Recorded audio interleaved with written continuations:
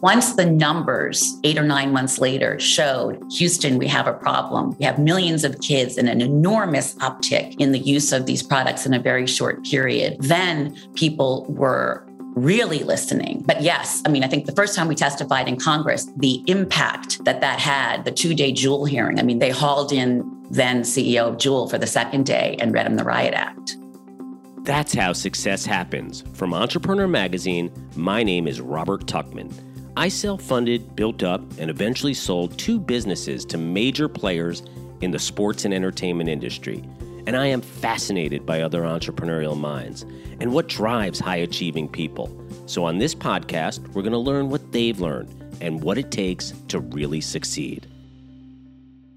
Meredith Berkman and Dorian Furman are 2 of the founders of Parents Against Vaping E-Cigarettes, PAVE. The organization was founded in 2018 by 3 concerned moms as a grassroots response to the youth vaping epidemic. Parents Against Vaping E-Cigarettes has become one, if not the most influential advocacy and educational nonprofit run and powered by passionate volunteers across the country. It's the national parent voice fighting the predatory behavior of big tobacco. In fact, they have testified in front of Congress, as have their children. And recently, in the past couple of months, were able to get a temporary ban on Juul. Unfortunately, the ban only lasted for a short period of time, as the FDA paused the ban of the popular Juul, which of course is the major player in the category of e-cigarettes. But led by PAVE, the U.S. Food and Drug Administration now faces mounting pressure to crack down on another type of vaping product. Favored by teens and young adults, it's the flavored products, which Meredith and Dorian admit is really the main problem for teens. More from our guest, but first, a word from our sponsors. Whether you need digital tools so you can bank on the go, or you need a one-on-one with an experienced business banker, with PNC Bank, you got it. PNC's business banking team is built entirely around the way you like to do business. Innovative mobile tools that let you manage your cash flow, monitor your payments, and more around the clock. Give you the flexibility that every business owner needs. And PNC combines those digital tools with a team of business bankers who are ready to sit down and talk about the unique needs of your business and help you develop personalized strategies to move your business forward. Learn how PNC Bank can make a difference for you and your business at pnc.com/bankyourway. PNC Bank, National Association member, FDIC. I started the conversation by asking them how this whole movement came about and what made these moms go out there and start this organization. It totally reminded me of Mothers Against Drunk Driving, which was started, of course, when I was a teenager. In April of 2018, I was minding my own business at the dinner table, sitting next to my husband, and my then 16-year-old son, one of my 4 kids, Caleb, came home and he said, "Mom, Dad, I need to talk to you about what he called a, quote, mixed message anti-addiction talk at school that day." And he proceeded to tell us that at a 9th grade assembly, where the administrators and teachers left the room, which is common for these kinds of things, so kids will speak freely, this adult, supposedly trusted adult, began talking to the kids about Juul. At that time, April 2018, most parents, I would say most adults, certainly I, had no idea what Juul was, what an e-cigarette was, but all of the teens in this country pretty much did. And that's because Juul had been marketing and advertising to young people on social media platforms where adults were not. All of this is part of congressional testimony and in settlements with state AGs. So I'm not saying something that isn't factually correct. And this supposedly trusted adult began telling the kids that Juul was for adults, not kids. But he followed up every statement by saying, and I'll quote my son, quoting him, that Juul was totally safe. It was for adults, not for kids. It was 99% safer than combustible cigarettes, and it would be receiving FDA approval any day. So I called Dorian and I called our third co-founder, Dina Alessi, to ask if they had heard this. They checked with their kids. And within 24 hours, we discovered that, in fact, the school had no idea that this was a Juul rep that had come into the school through an outside anti-addiction group. And over the nights and weeks that followed, in the middle of the night, as we were frantically searching on the internet for information about this Juul, we were really horrified to discover not only the duplicity of this company that was targeting teens, our teens, and millions of others with their highly addictive, flavored, tech chic e-cigarette, but also we were really horrified by the prevalence of this. It wasn't for another almost 9 months that the then FDA commissioner and the then Health and Human Services secretary referred to this as the youth vaping epidemic. And I'll let Dorian take it from there. Yeah, Dorian, go ahead. I mean, just to add on to how and what happened and then how you came together. Right. So as Meredith said, our boys were in 9th grade. We had really just met, we were all starting a new school. And, when this happened, we started getting together and talking about what we were going to do. We wanted to join the Mothers Against Drunk Driving of vaping. And we looked for one and nothing existed. We were Googling everything. So we started doing, I guess, what parents do, which is you call your pediatrician, you call just different people in your circle, whether it's child psychiatrists or elected officials, whatever. We were just calling people and saying, what do you know about Juul? What do you know about this company? And the more we heard, the more concerned we became, because apparently, unbeknownst to us, this was really taking over the youth culture. And these brands were advertising on social media where parents just don't live. Certainly at the time, Instagram was kind of new. None of us were really on Instagram, and that's where they were really pushing their product. And we wanted to educate parents. We wanted to tell parents what we had found, what our doctors were saying about how detrimental this was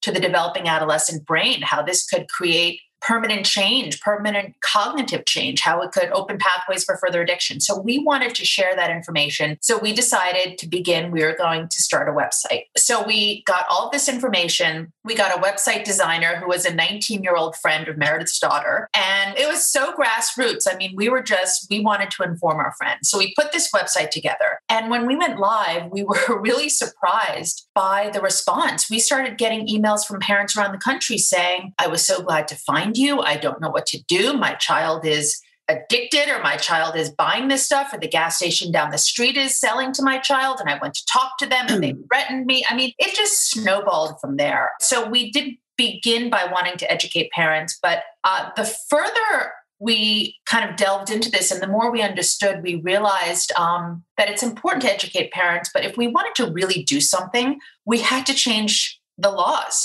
We had to let elected officials, we had to let people understand what was happening in homes around the country. So I remember really well, we grabbed our sons June of 2018, and we drove them to White Plains. There was a Tobacco 21 hearing, and we signed up to speak, and the kids spoke. They ended up on TV. The law passed, which raised the age to purchase tobacco products to 21 from 18 where it was. And we realized that we really could make an impact. It's incredible. It's funny that you had mentioned growing up in the 80s and Mothers Against Drunk Driving, MADD. That was what I was really thinking of when I was beginning to talk to you both and thinking about the impact they've had still to this day and all the changes that have been brought about. And it really sounds like with what you're doing, it's very similar in this new category. But how did you then get together? Because you both got together, you have a third founder, you put up a website, but I assume you're possibly working, you have jobs. How do you come together? And then did it just, like you said, snowball, and then did this become full time? So first of all, Dorian and I both at the time were retired from our respective careers. I mean, I retired from being a journalist for many years to raise my 4 children. And Dorian had been in the world of magazine publishing. Our third co-founder was working full time and continues to do so. But we're full-time volunteers, as is our 4th founding partner, Mimi Bobuk, who is running sort of the education aspect of this. It really, I like to say, I used to say, which Dorian hated, that we were the necessary idiots advocates who founded the group we probably would have preferred to join, but we're really accidental public health advocates and activists. Because I think, like so many stories, and often stories of moms, of women, we called it Parents Against Vaping because we wanted to be inclusive of all parents and frankly of all caregivers or guardians. But we started around our kitchen tables, right? Just a bunch of, I won't say angry moms, but concerned moms who knew that sometimes I think, why couldn't we have looked the other way? But I think, like most people, if a parent discovers that someone is targeting kids and that they're being motivated by profits, not by the protection of public health, you're going to take action for your own kids, but for other parents' kids. And so it really, as you said, it snowballed. And I think, yes, this is our life's work. This is our full-time work. When we look back on it, there were sort of multiple inflection points. As Dorian said, we realized through no fault of our own that we really should start as a 501c4 nonprofit so that we could speak to elected officials. We could advocate for ending the sales of these flavored products. We started with just flavored e-cigs. We started really, frankly, focusing on Juul, but what we've been able to build with the support and the work of volunteers around the country, at the city, state, at the local level, the state level, and at the national level, parents like us who are extremely concerned about the predatory behavior of companies like Juul, which now it's the next generation of big tobacco. It is the same actors. Juul, shortly into the beginning of our journey, was given an infusion of, I think, $18 billion by Altria, which is Philip Morris. So it's all the same players. And as we have gone along and as more parents across the country have joined us to stand up in hearings and say, I'm not here because someone is paying me to speak for laws that will remove flavored tobacco from the market, because very importantly, it's the flavors that have hooked the kids on these products. When a parent says, I'm here for children, and you're facing someone that the tobacco industry is paying, either as a lobbyist or as a faux lobbyist. We've been up in Michigan, I can think of, there was someone in a white coat who was a doctor, but his hospital's name was covered. And he spoke and he said, I'm here representing, and I think it might have been Altria or Reynolds. RJ Reynolds. RJ Reynolds. And then when one of us, I think I got up and I said, I just want to repeat, this respected doctor you just heard from just told you he's here because he's being paid by RJ Reynolds. I'm here because I'm a mom of 4 and I want to protect children. It's very, very powerful. So It all just happened. This was not in any way part of the plan. Yeah. It kept growing quickly. I just wanted to add one thing, which is, again, we wanted to educate, and then we realized that we should advocate. But I still think that we didn't really understand the predatory behavior of the tobacco industry. And I remember a child psychiatrist sent to us a notice that was sent to all the schools by the California Department of Education. And it said, do not let these people into your schools. This was in 2018, right? This was in 2018. They were sending Juul representatives, like in our school, although they didn't pay our school. Our school was trying to get ahead of the problem, but they were paying underperforming schools in California. And when we saw that, we realized, and this doctor said, it's like the fox guarding the hen house. And we realized that these people are going after our kids. And then we like to say we came to the table for flavored e-cigarettes, but we stayed at the table for all flavored tobacco products, because then we realized that the tobacco industries for decades had been targeting African-American populations with menthol cigarettes and these amazing, cool lifestyle ads that really, and giving out free product. And then you look at Juul and it was the same exact playbook. So our learning curve was huge and we learned so much. Right. You must have learned. I mean, it's incredible in diving into this, and obviously applaud you for doing all of this for everyone. What was it? You must have learned so much just from a political standpoint, how things get done. What were the biggest challenges you had and had to overcome, or still even trying to overcome, to achieve more success? Well, a big turning point for us was in July of 2019 when we and our boys testified in Congress for the first time before the House Oversight Subcommittee on Economics and Consumer Policy that was convened by the chairman, Raja Krishnamurthy, who is a congressman from Illinois, just outside of Chicago. And that actually, one thing that I just want to say, because it's so shocking when we look back on it, the day after the Juul incident in our school, I think we had emailed each other, and we decided at that moment that we were not going to share publicly the Juul in the school incident until, and I had written it, until we're standing in front of a congressional committee, because we knew that if we put it out there right away, it would get attention and then it would go away because there's a news cycle, that we would know instinctively that that was the right moment. So I think we learned it was very hard to get people not to listen, because when parents and teenagers come to an elected official and say, we don't want anything from you, but just want you to understand there has been a shift, as Dorian had said earlier, in youth culture. There's been a normalization of use of a flavored tobacco product, at that time, just Juul, for a generation that otherwise would not have been using tobacco. This is really an epidemic. Once we were able to get people to listen, we learned an awful lot. The challenge was having people understand that it wasn't just us and our kids, that this really was a national problem. Because when we started, the metrics, the National Youth Tobacco Survey that the CDC puts out every year, did not yet reflect until, as I said, about 9 months later, how pervasive a problem it was. But I think what we realized was it's really important to trust your own instincts, that anecdotes do matter, and particularly when anecdotes are reflective of facts. And so once the numbers 8 or 9 months later showed, Houston, we have a problem. We have millions of kids and an enormous uptick in the use of these products in a very short period, then people were really listening. But yes, I think the first time we testified in Congress, the impact that had, the 2-day Juul hearing, they hauled in then CEO of Juul for the second day and read him the Riot Act. More from our guest, but first, a word from our sponsors. Are you constantly finding yourself with 50 tabs open a day, hopping between tools just to do your job?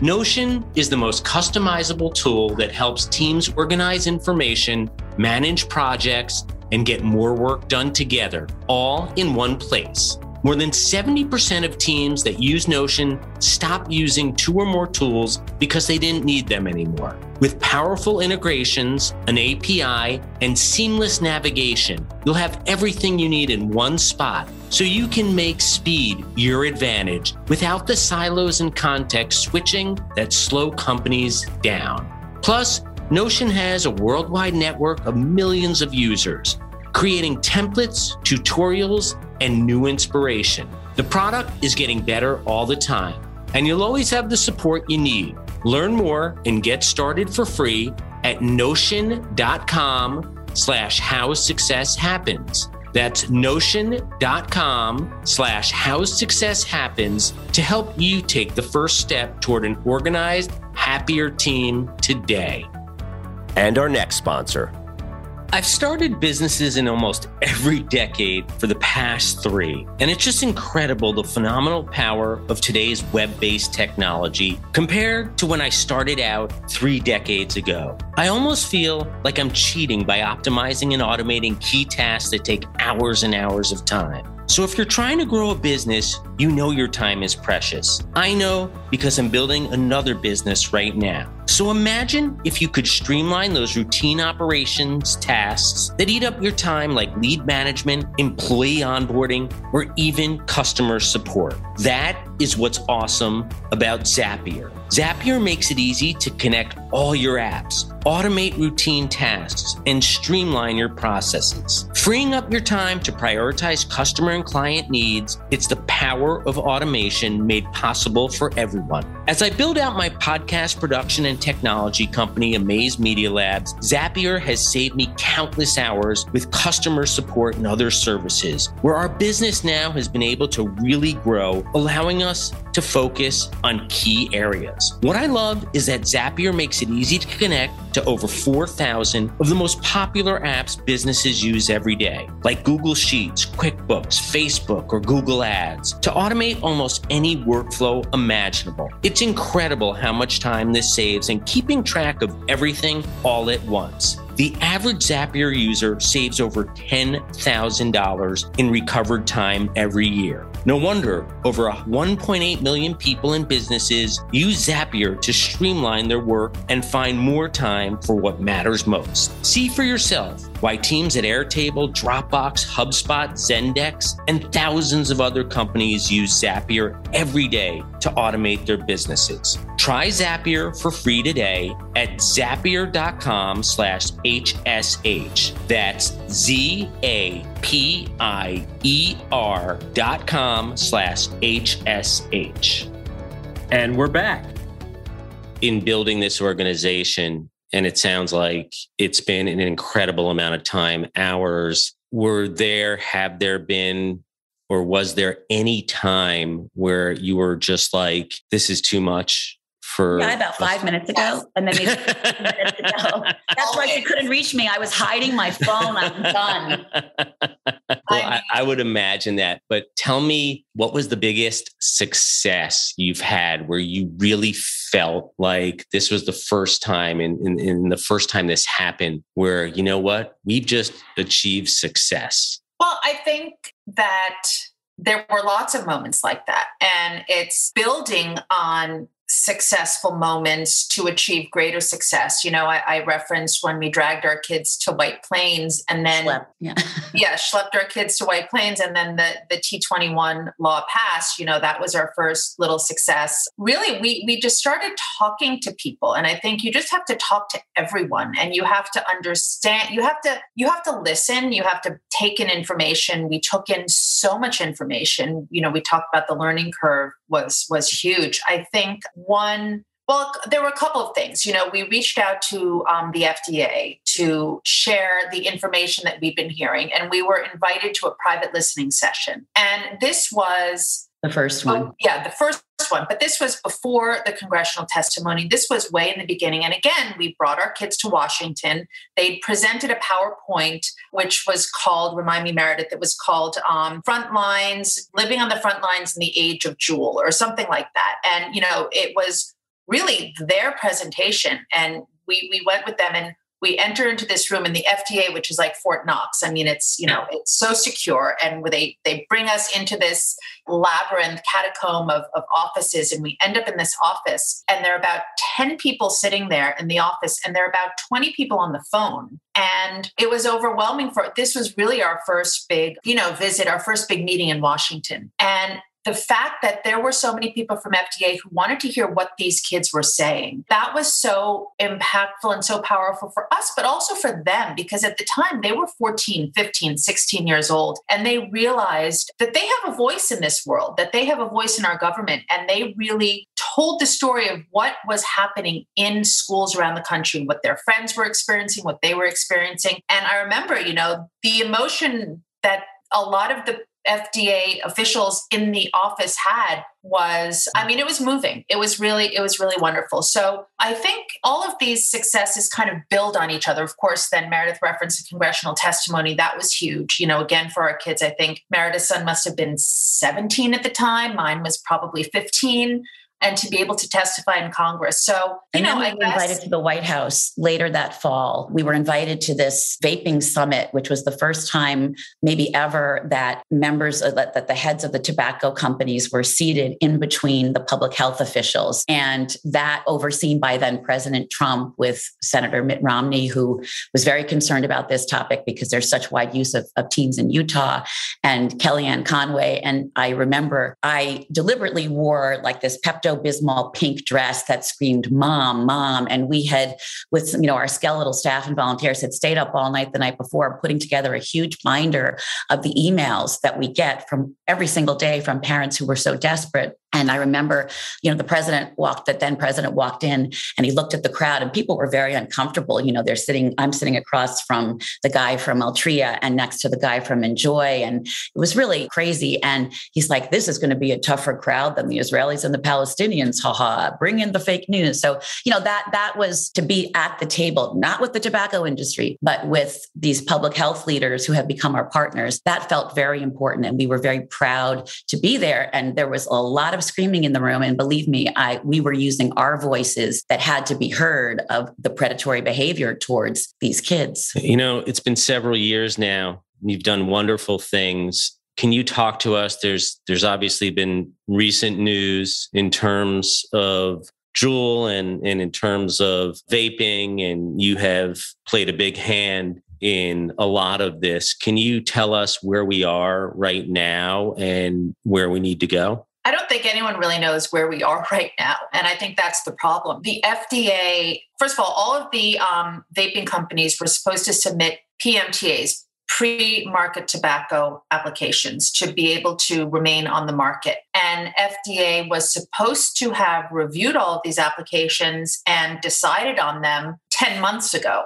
and they haven't done that. So it's being dragged out. They've refused, they've denied many companies, but the big ones are still pending. And so no one really knows where we are right now. When they recently denied Juul's marketing orders, they issued an MDO, which is a marketing denial order for Juul products. So for about 15 minutes, we felt— I was going to say, for like half a day, it was a wonderful moment, because they denied Juul on a scientific basis, on the fact that their pods were leaching, on the fact that the toxicology showed that they were not safe, on the fact that there was contradictory information in their application. So they were following the science in that case, in that situation. But, again, it lasted 15 minutes and Juul sued. And then FDA withdrew. Right. And then FDA, so they were issued a stay by the judge. And then FDA said, well, you know what, we'll look at it again. And FDA withdrew their denial. They didn't withdraw it. They gave them an administrative stay.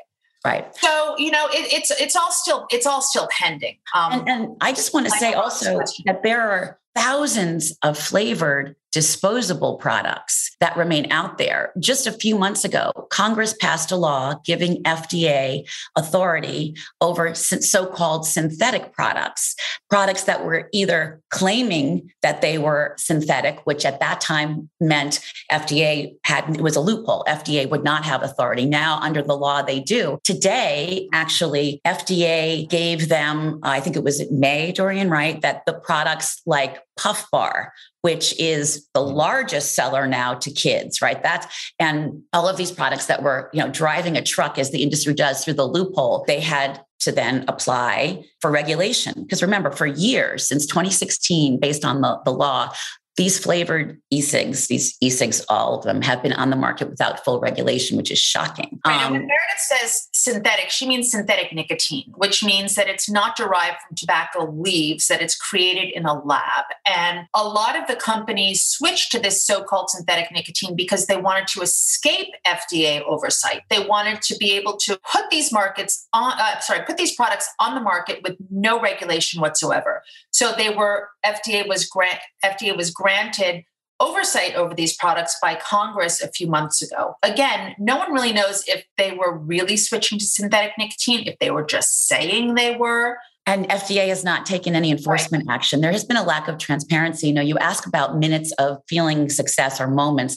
Just last night, we noted on Twitter that the American Vaping Association is demanding that the Inspector General of Health and Human Services look into what they're calling undue political influence over Congress. And they're demanding, among others, our phone logs and our emails to FDA. And I thought it was like that scene in The Idiot where Steve Martin finds his name in the phone book. I was like, wow, the American Vapor Association wants our phone logs. Woohoo, we're having an impact. I mean, I don't want to make a joke of it, but the undue influence is that we're forcing people to understand that the tobacco industry never went away, even when we thought this problem was solved by the heavy lifting over decades of public health people and prevention specialists and the federal government's intervention. We are now the national parent voice fighting the predatory behavior of the tobacco industry. And that's a long-term goal. And let me ask you before I let you both go, and you've done incredible things and provided, just the learning experience for your children and for what you've done for all parents. And now as your kids are even aged out, still fighting this battle. It's really incredible and heartfelt. And I have much gratitude. I want to ask you just lastly, in terms of each of you from doing this, going out there, building this, there's a lot of people listening to this podcast who want to start organizations, businesses. Is there any advice you would give to them if they really have a strong feeling about something? Well, I think my first piece of advice would be to find someone that you can work with, that you can, Meredith and we're on the phone 10 times a day. You have to be able to, you need a partner, I think, because very often it's hard to do this alone. And there's so much work that needs to be done. You need to share the load with people, whether, you're hiring people, whatever. As far as we're concerned, I think our partnership is our greatest asset and our greatest gift, because we both have very different skills, but they're incredibly complementary, and we get along so well and we work so well together. And I would say the same about our other partners who we work with. We've built an amazing team. So that's really important. But I think as the founders, I think that we just have an amazing partnership. We always talk about what's next. Once we kill the tobacco industry, we have to go after something else. So what are we going to do next? Well, don't come after the podcast industry. No.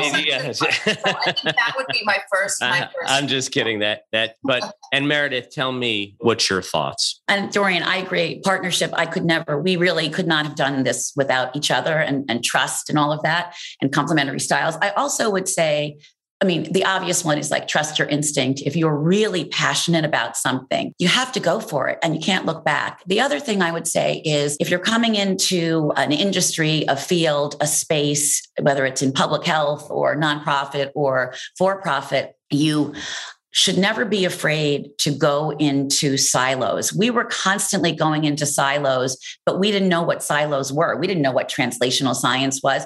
So we just instinctively wanted to learn. And so we would go to everyone and say, hey, we have questions, or what are you working on? So don't be afraid. Don't hold back. Never hold back. You don't be afraid to show what you don't know. And at the same time, always be grateful and humble, because there will always be people who have been doing what you're doing, perhaps in a different way, but for so long. And you want to both give them their props, as it were, let them know how grateful you are and respectful.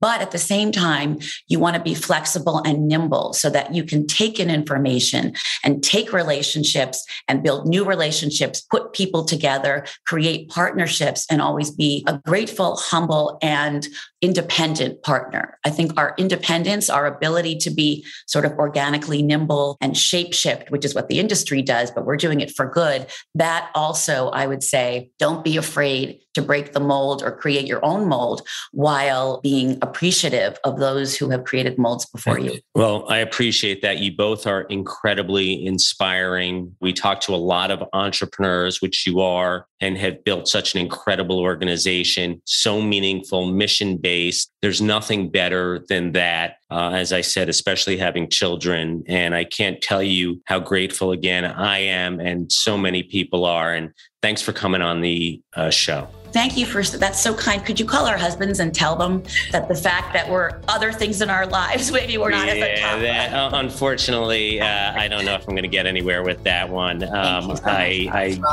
Thank you for having us. Thank you very much. Yeah, you got it. And that's our episode. If you like what you heard, please subscribe to How Success Happens wherever you get your podcasts. We come out with a new episode every Wednesday morning, and you don't want to miss it. And if you like to share, please feel free to pass along the show to an entrepreneur friend who could use a boost, and I could always use the subscribers. And do you have ideas for guests? I always love to hear about great entrepreneurs. If you know anyone, shoot me an email at hsh@entrepreneur.com or on Twitter at Robert Tuchman, that's RobertTuchman, or even send me a message on LinkedIn. How Success Happens is a production of Entrepreneur Media. Be sure to visit entrepreneur.com for insight on building your business, or even better yet, subscribe to our magazine. No joke, I found my first job after reading about a company in Entrepreneur Magazine back in the 1990s. It's always been my absolute favorite magazine for entrepreneurs. Thanks for listening and spending some time with me today. Until next time, my name is Robert Tuchman, just a fellow entrepreneur and your host. See you soon.